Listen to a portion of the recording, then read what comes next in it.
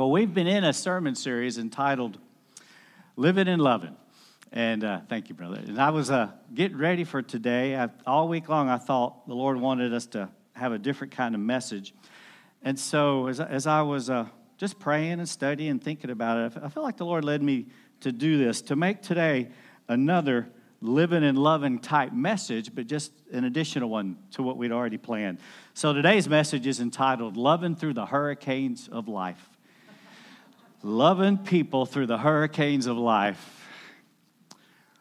We've said through our series that life moves at the speed of relationship, and that relationships have a huge impact in our lives. We've been saying that if your life is pretty good, things feel good, you're pretty happy and stuff's good, probably your relationships are pretty good. But if you're struggling and you're down and you feel like your life is more of a challenge than a joy, then there's a good chance your relationships are struggling. Now, we've talked about men and women in marriage some, but this is broader than that. It's about all kinds of relationships. Now, speaking of relationships and man-woman stuff, there were some interesting things posted on social media during this hurricane experience. And somebody, I'm guessing it was a woman, okay? I think a woman posted this, and here's what she said. It makes sense that Hurricane Harvey was named after a man. Oh, it's worse. It's much worse. I'm just starting. He was slow getting here, couldn't decide what he wanted to do, came over for a little while, caused all kind of destruction, and refused to ask for directions. Now, maybe a man said this. So gals, I don't know if a man said this or not, but here's something else I saw. Women, don't you ever complain again about your man wanting a boat and a high water truck. So, not that I think any of you women would complain, but I thought it was funny. So, today, we're going to talk about our relationships in the context of a storm. Our big theme statement there is we believe that living life on the good side of things is a result of loving God and loving people. And we defined relationships a few weeks ago that relationships are an exchange of love. That I am showing love as I have a relationship with you, as I take time to get to know you, as we spend time together. It's an action of love. And we talked at some extent about how the kind of love we can have through Christ, if we're in the family of God, is special. It endures forever. It's strong. It never gives up. It never quits. And so relationships are an exchange of love. And so here's our question today. How do you love somebody who's going through a hurricane? How do you love somebody who's going through a personal hurricane? Most people in our county didn't have tons of damage in their homes, but some did. We have flooded homes. We have them in my neighborhood. I had 6 feet of water in my backyard, and it was starting to come up the steps on my deck to the house and quit, and got up this morning, and the whole lake was gone. It was amazing, but others in my community weren't so fortunate. And so there have been people who've had a devastating experience in this hurricane season. And how do we help them? How do we show them love? What's the loving thing to do and say or not do or not say? What if they're asking this big question? Why do bad things happen to good people? Why would God let this hurricane do so much damage and kill people? Why? People are struggling because their own experience has been so intense. But God, I believe, has a way for us to love them, a way for us to be a help to them. So this morning's message is going to be, on one hand, encouraging us to help others. How do we help others in the storm? How do we help others who are going through a terrible crisis? But I know some of you have had loss. Some of you probably have damage in your homes and lost wages and serious stuff. And so as we go through this, let this apply to yourself as well. If you're hurting and struggling, it's me. I'm in a hurricane personally. Let this speak to you as well, okay? So what's the first thing we do when somebody's experiencing a hurricane and we want to show them love? Number one, just be present. Just be there. And the rest of it is even more important. Talk only if asked. Don't go to fix somebody's problems, because the reality is you can't. And even if you can help them in their practical stuff, you can't fix their heart and their pain and their emotions. You can't do anything. And especially at the front end of a hurricane. But you do make a difference if you go and you just are there. Yesterday, a couple of friends of mine dropped by my house and said, hey, we want to see Lake Webbin. And we went on the deck, and there's the lake, and it was pretty crazy. And it was just really good. Not one time did one of them say, how are you, brother? Are you struggling with this? Nobody went there. We just hung out and joked about the water, and 30 minutes later they left, and I was just encouraged. They just came just to check on me and be with me, not to try to fix me or do anything else. That's such a loving thing to do. So that's the most important thing to do, and that's the thing we're doing right now. We're being present. Whether we just go sit and cry with somebody, oh, your tears mean so much to others. Or we go help them in their house. We're just being there with them, trying to show love. Now, as things progress and people start to deal, and people start to, sincerely want to process their experience, then we can help some more. But again, before I go on, I just want to say again, we don't push our preaching on people. I mean, I'm a pastor, and I've made that mistake. I show up and feel like I've got to have all the answers. And God's taught me now for years, just show up, period, and don't say anything unless I tell you to. And it's just been a lot better for me and for those I'm trying to show love to. So as things go forward, how can we show more love, okay? And here's what we got. First off, encourage honesty. Encourage people, be honest with God about your feelings. He is lovingly honest with you. He shoots straight with us. And when we're honest, then God can help us. And so I tell folks who are struggling and in pain and hurting, I say, you know what? Go to the blood and guts parts of the Bible. Go to those Psalms where the psalmist says, God, what is going on? Why haven't you come through? Why haven't you shown love? There's Psalms that are so honest and so real. And what's amazing is that God wanted them in his Bible.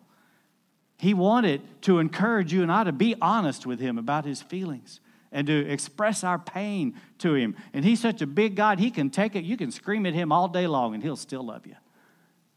And he has these things in the Bible to help us. The book of Job, oh my gosh, the man lost everything. He had friends show up, and they did good at first. They sat there and were quiet, but then they started preaching at him. And at the end, God spoke to Job, and it was good stuff. But what a book of suffering. So encourage people to be honest with God. Now, we're going to look at some verses from a psalm that qualifies as one of these tough psalms where somebody's being honest. So we're going to just pick and choose a few verses as we look at Psalm 73 this morning. Truly, God is good to Israel, to those whose hearts are pure. But as for me, I almost lost my footing. My feet were slipping, and I was almost gone. He's saying, I almost quit on God. I almost walked away.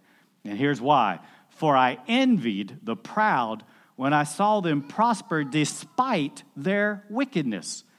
I saw people who didn't care about doing the right thing, didn't care about God, and they seemed to be doing great. And many of us who are trying to live right and live for God and do the right thing, we're not. So this is kind of the flip side of why do bad things happen to good people. He's saying, why do good things happen to bad people? Being honest, sharing his heart with God. Now, the verses immediately following go through a progression. First off, he basically comes to a conclusion, I should have just given up. I should have just said, forget it. Look what this has got me. But then eventually, this really honest man says, I went to the temple. We could say I went to church, or I prayed, I connected with God. And when I did that, I realized God hasn't forgotten me.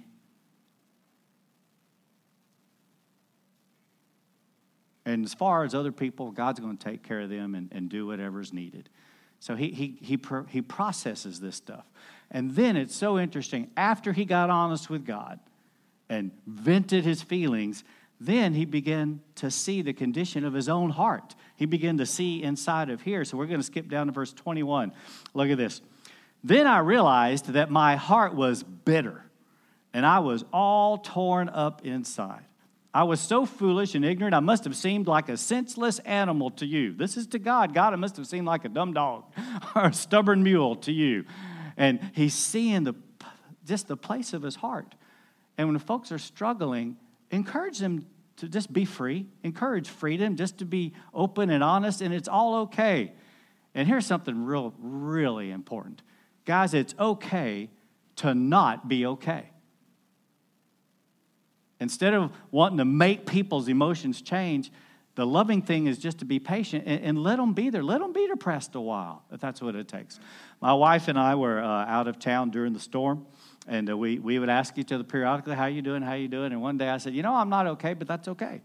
I'm concerned for the county and people. We've had a personal loss during this crisis, and I'm not okay, but that's okay because I know He's with me. It's going to be all right. Now look what he says next. The very next verse, the psalmist says, "Yet I still belong to you. You hold my right hand."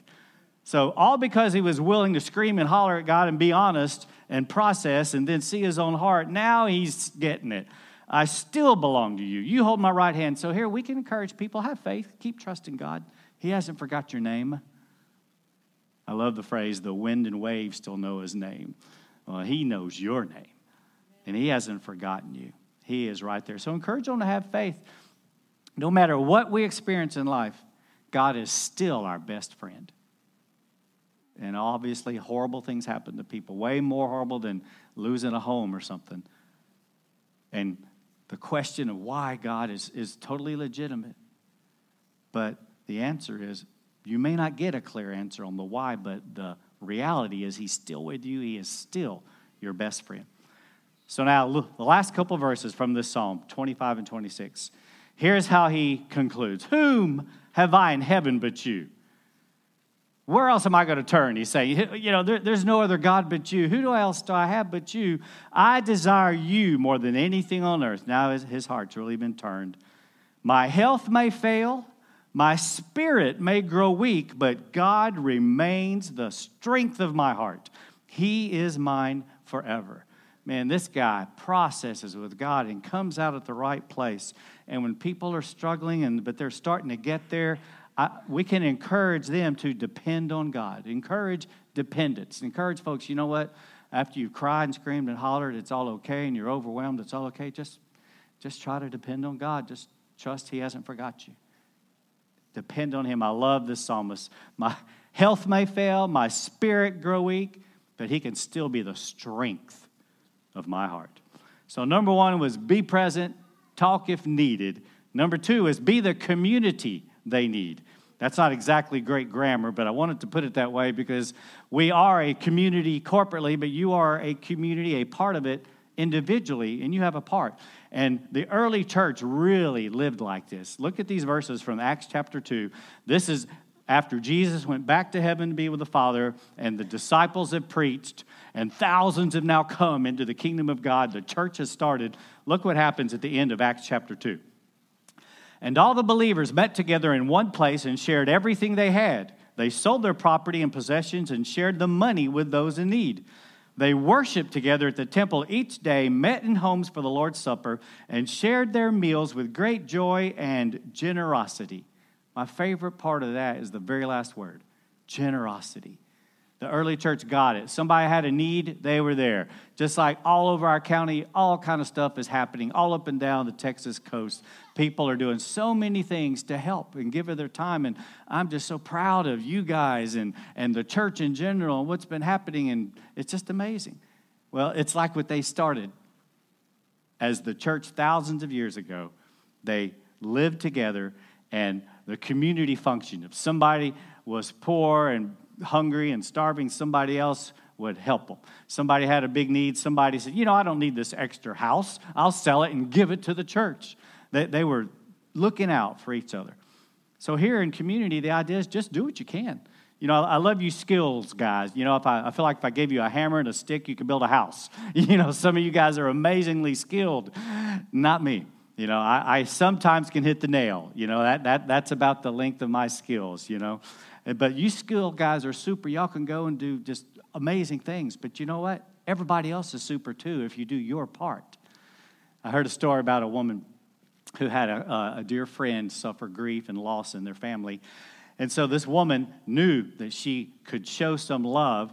And so here's what she did. She grabbed her bucket and her mop and some cleaning supplies. She walked into her friend's house and walked up to her and said, "Hey, I'm here. Do you want me to clean the kitchen or clean the toilets?" See, just doing what she can, just there to help. And so be community. When there's needs, try to meet them.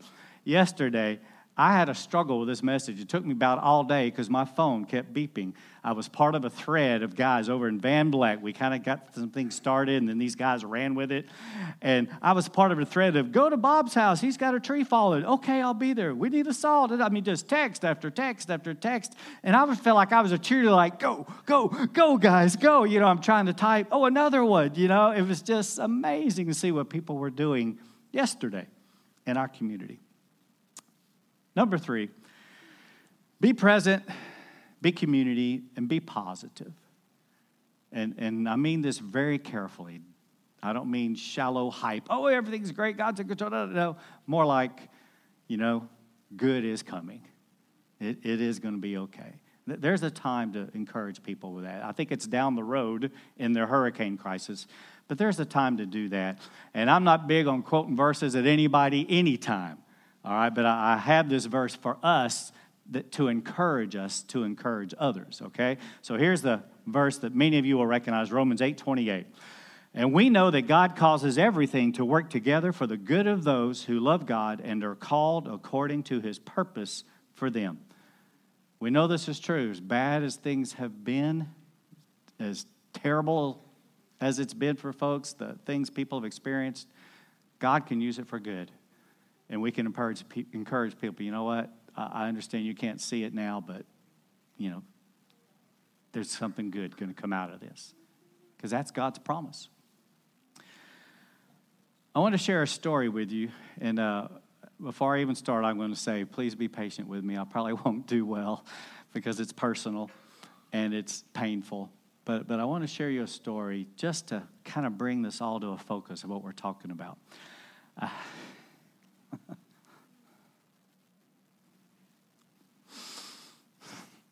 I have a friend named Dave, and years ago, Dave came to my church, and he was struggling in his life and dealing with issues, and God began to do stuff. God began to work into his life and begin to get him on the right track. And let me pause and say, I've talked to Dave, and I have his permission to share all the story, okay?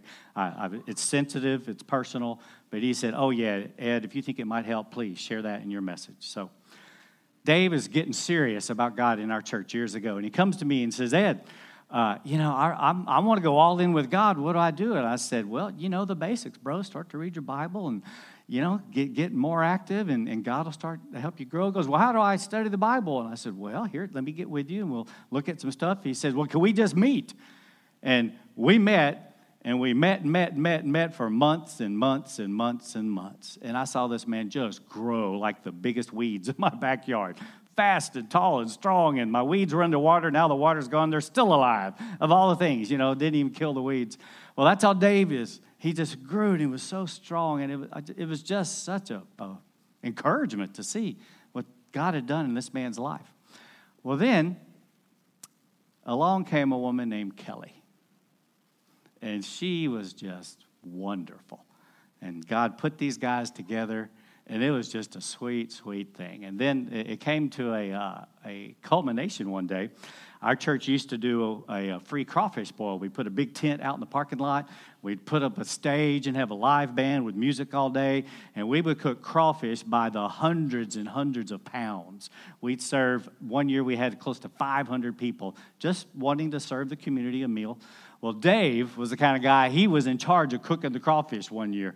And this particular year, he is over there. He's got the apron on. He's got these huge pots going. He's got a team, and he's directing traffic. And after the hours it took us to serve the community, then all of us, it was pretty much the whole church to pull this thing off, all of us sat down to have our crawfish. And after we ate a little while, one of the highlights of my career is that I got to jump up on the stage. And I said, hey, guys, we got something special. Dave and Kelly, come on up here. And we married them on the stage, under the tent, with everybody smelling like crawfish. And it was beautiful because they were saying, this is who we are. We want to live for God like the Old Testament scripture. As for me and my house, we're going to serve God. And there they were in front of me, and it was just beautiful. Well, after a while, because of some family connections and stuff, they really needed to be involved in another church, and they left our church. I was sad to see them go, but I got it, and we blessed them in their leaving. But Dave and I become so close, we still stayed in contact. And we texted off and on. We got together for lunch once or twice. I'm trying to remember back over the years it's been. So I could, up to a week ago, I could still say, Dave and I are friends. I could call him. He could call me. It's all good. So a week ago Friday, I got a call from someone saying, Ed, I heard something, and I want to ask you if you can confirm it. He said, I heard that Kelly Winters is dead. And I said, I don't know. Let me call the pastor over there. So I called Dave's pastor. I said, Mike, this is what we've heard. And he said, yeah, Ed, that's true. And here's what happened. Dave's at work on Friday, battening down the hatches at his place of employment, eager to come home and get his house ready for the hurricane. And he comes in and drops some things and does a couple things in the house, and finally says, well, where's Kelly? And he walks around the couch in his living room, and she's laying dead on the floor. A woman in her 40s, no critical health issues, and just gone. So now Dave has to go through the ordeal of dealing with the situation.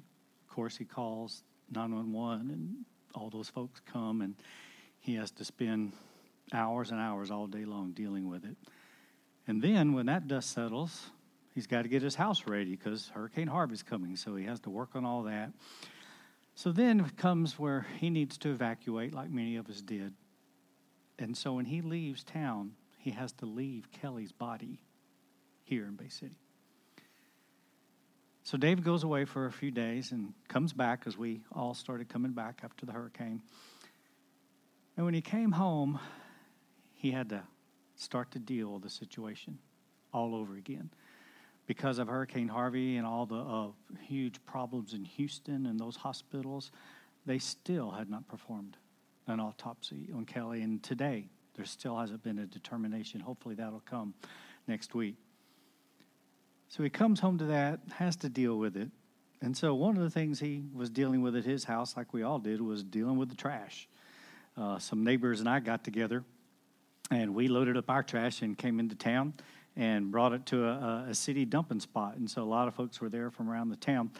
And so after we had dumped our trash, I saw another pickup truck that I recognized drive up, and out steps Dave, my friend, who's living such a nightmare.